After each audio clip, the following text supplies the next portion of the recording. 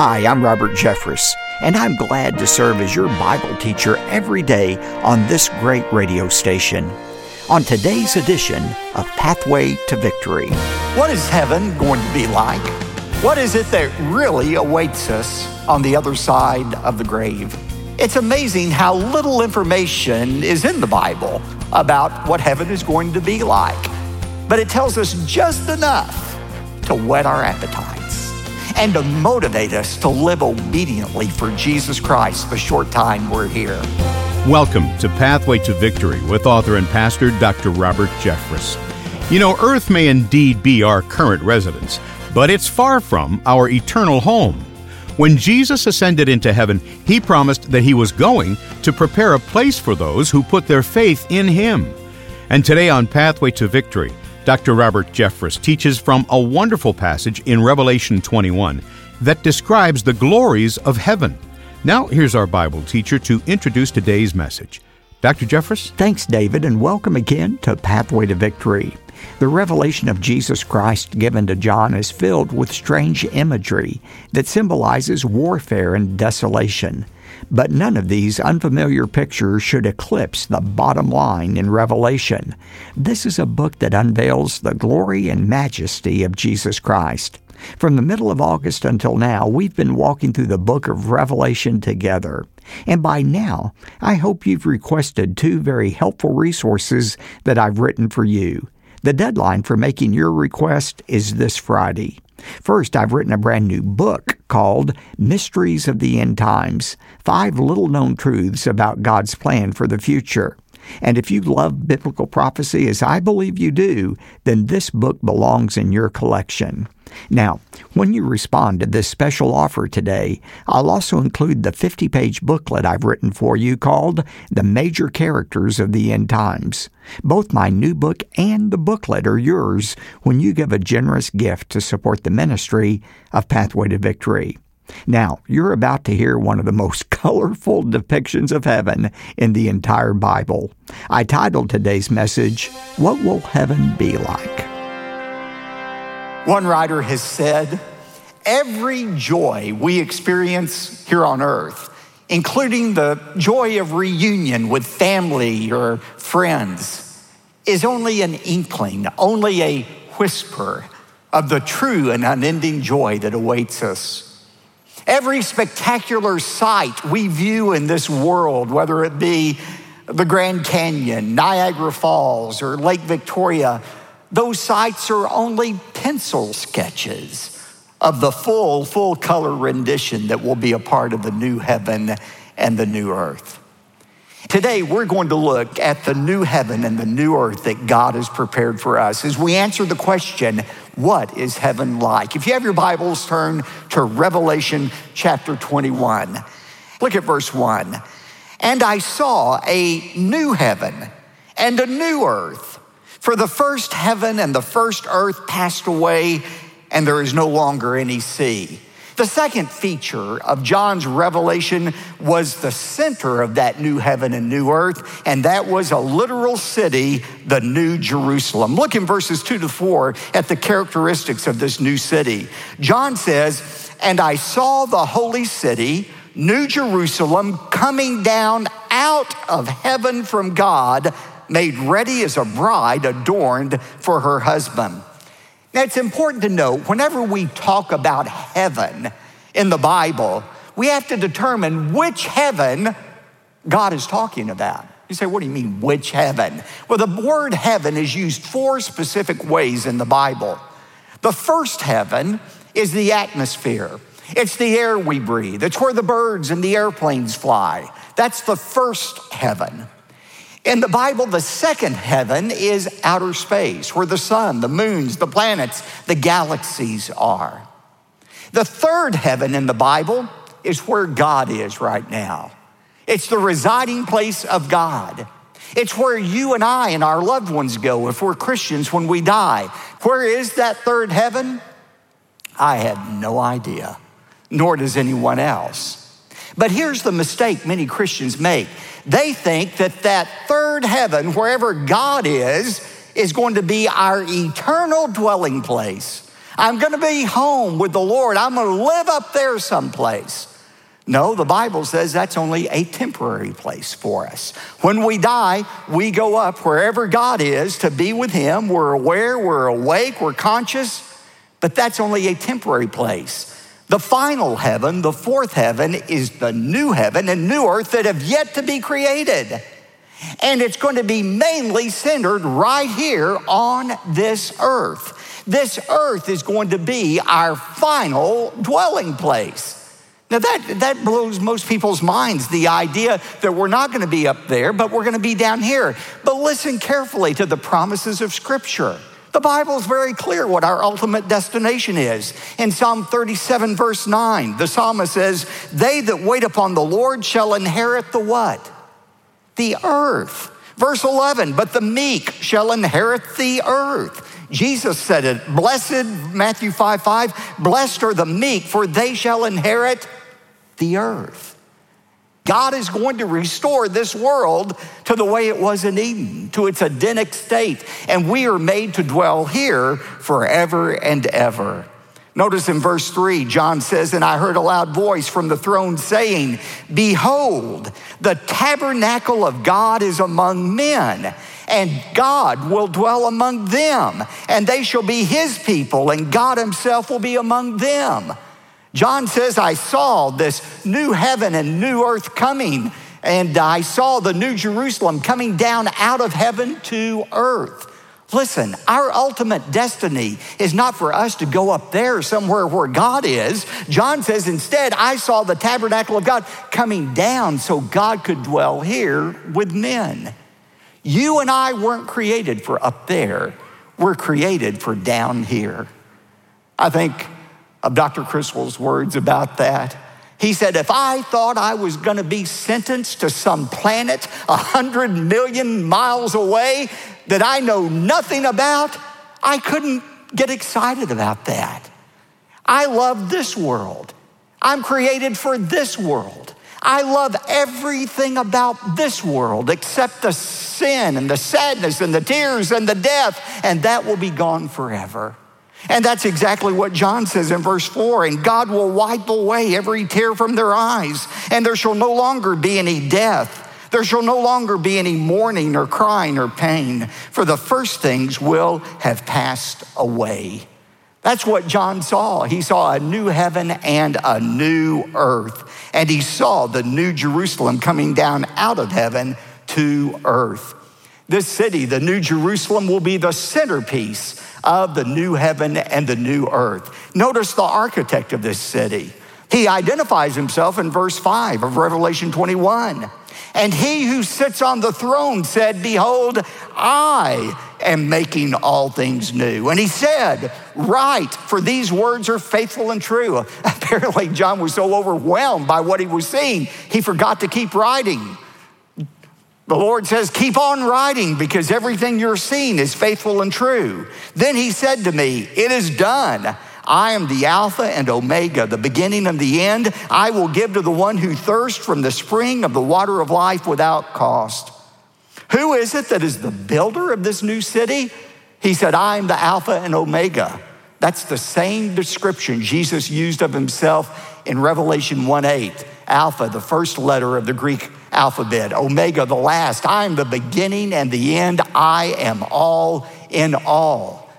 What I want you to see is Jesus Christ, the Son of God, is the one who designs and builds this new city. You see, when Jesus left this world after his resurrection, he went into heaven, and he went back to heaven for two reasons. Right now, Jesus is doing two things for your benefit. First of all, he is praying for you. He is interceding to God his Father on your behalf and my behalf. Hebrews 7:25 says he lives to make intercession for us forever. But the only thing he's doing is not praying. He's doing something else as well. He's building a new home for you. Jesus is the architect of this new city called the New Jerusalem. And I guess it's good that he was a carpenter. He knows how to build things. It's just going to come in handy in this new heaven and this new earth. Who are going to be the inhabitants of this city, the New Jerusalem? Let's look and see how God answers that question in verse 7. He who overcomes will inherit these things, and I will be his God, and he will be my son. The only people who are going to have a place in this New Jerusalem are those who are overcomers. The term overcomers is used by John to refer to all believers, all true believers in Christ. But notice who will not be a part of the kingdom of God. Don't let anybody tell you that everybody's going to heaven. Everybody is not going to be in heaven. And in verse 8, John explains who's not going to be there. But for the cowardly and unbelieving and abominable and murderers and immoral persons and sorcerers and idolaters and all liars, their part will be in the lake that burns with fire and brimstone, which is the second death. Wait a minute, Pastor, are you saying if anyone has done any of these things, he can't go to heaven? Well, if that's true, then nobody's going to be in heaven, because all of us are guilty of one of these sins at least, if not in deed and mind and heart. And Jesus says that's the same thing as committing these sins, to want to commit these sins. No, this passage is not saying that if you've ever done one of these things, you can't be saved. Listen to me, I don't care what sin you've committed, how long you've committed it, how deep the stain of your sin. If you have trusted in the blood of Jesus Christ to cleanse you, to forgive you, you are saved and secure forever. You have a place in heaven. That is the gospel of Jesus Christ. There is no sin you can commit for which you cannot be forgiven. But if you've truly repented of that sin, if you've truly asked for God's forgiveness from that sin, you are not going to go back and regularly practice that sin. No one who practices these sins has a place in the kingdom of God. That is what John is saying here. We've looked at the inhabitants of the city. Let's look at the description of the city. Verse 9.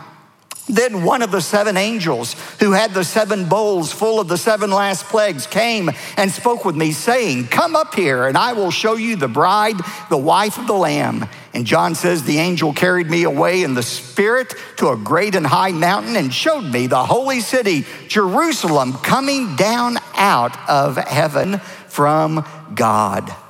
Look at verse 11. Having the glory of God, her brilliance was like a very costly stone, as a stone of crystal clear jasper. The word translated jasper could be any number of stones. Most people think it's a diamond.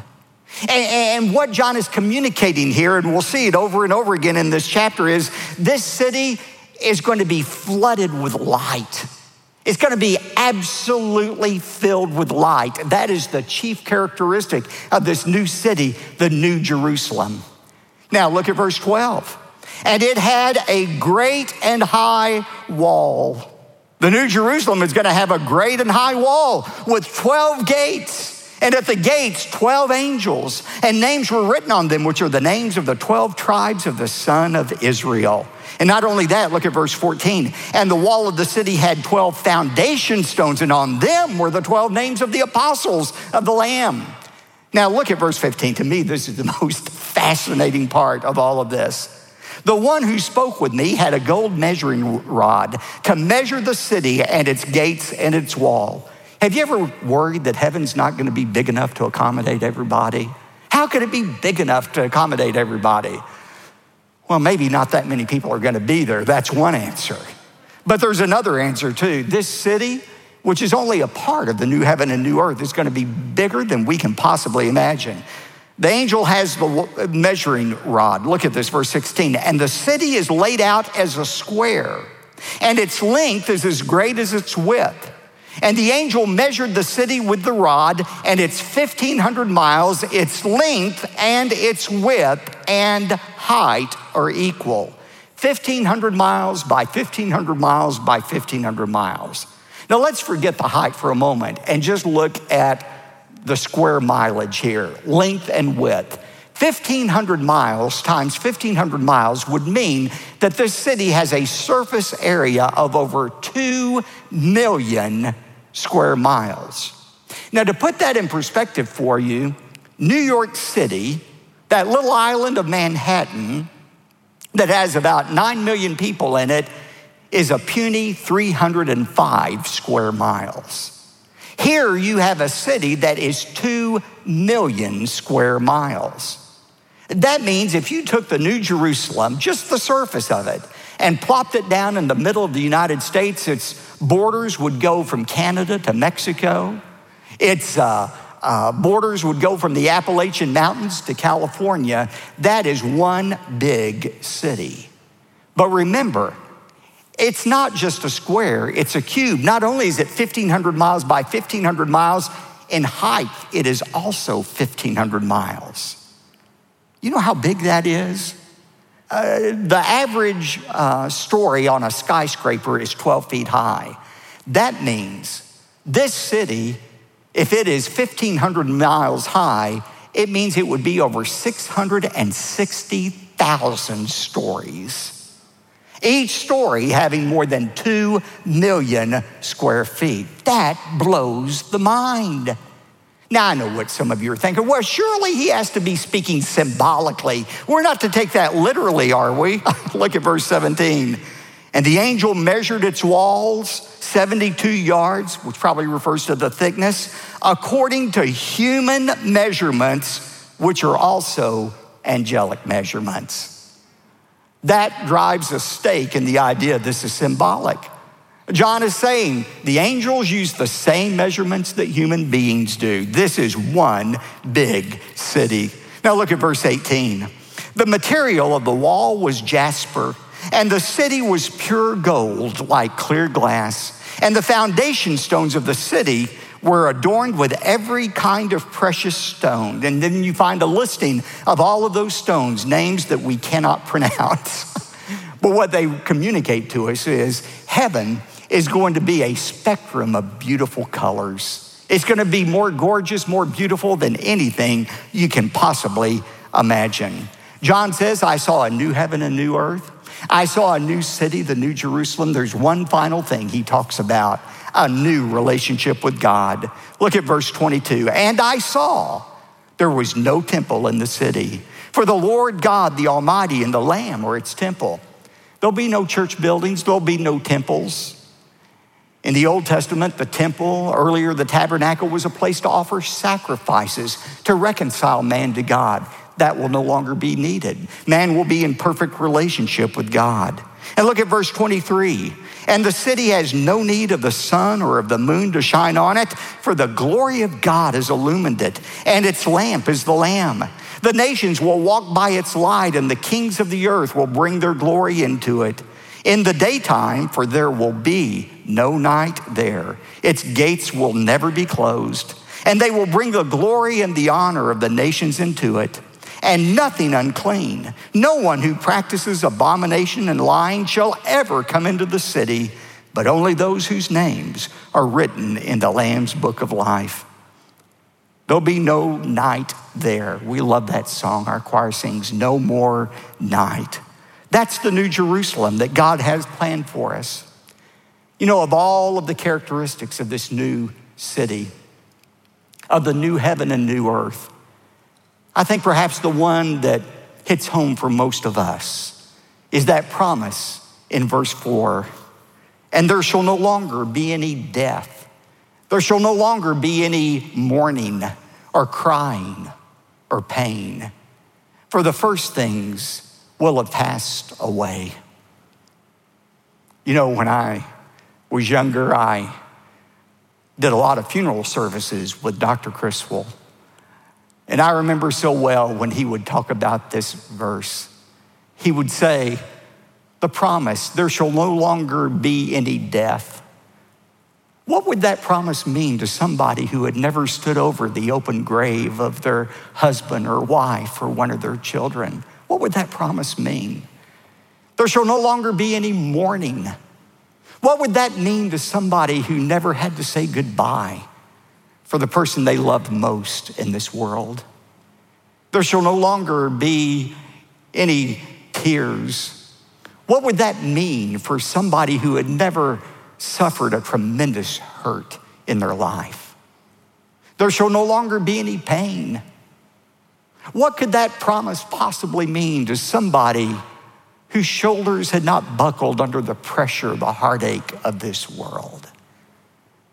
Every problem we have in this life, every problem you're facing today, will only increase your appreciation of that new heaven and that new earth one day. You know, it's interesting, the Bible never belittles or diminishes the reality of the suffering you may be experiencing right now. But the Bible adds one word to it: temporary. What you're experiencing now is not your eternal future. The Bible says one day God's going to wipe it all away. There'll be no longer any death or mourning or crying or pain, for the first things have passed away. You know, one of the mistakes we make when we think about eternity is we separate eternity from our existence here on earth. We think that when we die and when we go to either heaven or hell, somehow we magically become other people. No, when we die, it's not somebody else who goes to heaven or hell. It is we who go to heaven or hell. Heaven or hell is just a continuum of the life we begin living here on earth. Randy Alcorn says it well when he says, earth leads directly into heaven, just as it leads directly into hell. Life here on earth is a running start into one place or the other. Heaven and hell are both retroactive to earth. The best of earth is a glimpse of heaven. The worst part of earth is a glimpse of hell. Earth is the in-between world, touched both by heaven and hell, affording a choice for us between the two. Revelation chapter 21 gives us an exquisite taste of heaven, and I hope this picture of your eternal destiny motivates you to follow Jesus Christ with all of your heart. Earlier, you heard me mention the brand new book I've written for you, and because the deadline for making your request is this Friday, I'm suggesting you get in touch with us right away and ask for your copy of Mysteries of the End Times. It's true that you can find a number of books from various Bible scholars, but I wrote this one because it's unlike anything I've come across. In my new book, I provide 5 clear answers to 5 common questions about the end times. But there's a reason we need to know the answers. You see, understanding these mysteries builds our confidence that God's Word and His promises are true. So, while there's still time, please call, write, or go online to ptv.org and give a generous gift to support the ministry of Pathway to Victory. When you do, I'll be sure to send my brand new book to you, Mysteries of the End Times. Let me conclude today by sharing an uplifting comment from one of your fellow listeners. Karen said to me, "Pastor, while flipping through stations, there was a moment that I heard you say something that made me stop and listen. I realized even though I was saved, I was not walking with the one who saved me.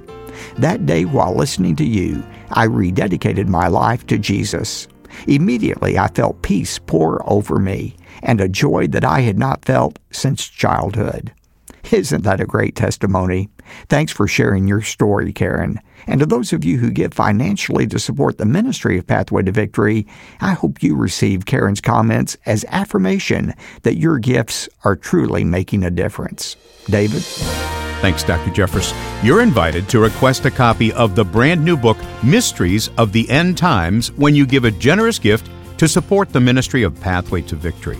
Just call 866-999-2965 or go online. That's at ptv.org.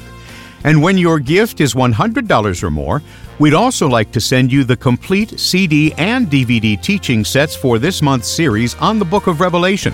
Now that's perfect for a small group Bible study or a Sunday school class. Plus, we're going to send you the best-selling book by Dr. Jeffress called Final Conquest. There are only a few days left, though, to take advantage of these resources, so don't put off calling any longer. One more time, call 866-999-2965 or go to ptv.org. If you'd prefer to write, here's that address: P.O. Box 223, 609, Dallas, Texas 75222. Again, P.O. Box 223, 609, Dallas, Texas 75222. I'm David J. Mullins. When the tribulation finally ends, a peace will descend upon the universe like never before, and Jesus Christ will establish His eternal reign over a new heaven and a new earth. Hear a message called "The King is Coming." That's Thursday on Pathway to Victory. Pathway to Victory with Dr. Robert Jeffress comes from the pulpit of the First Baptist Church of Dallas, Texas.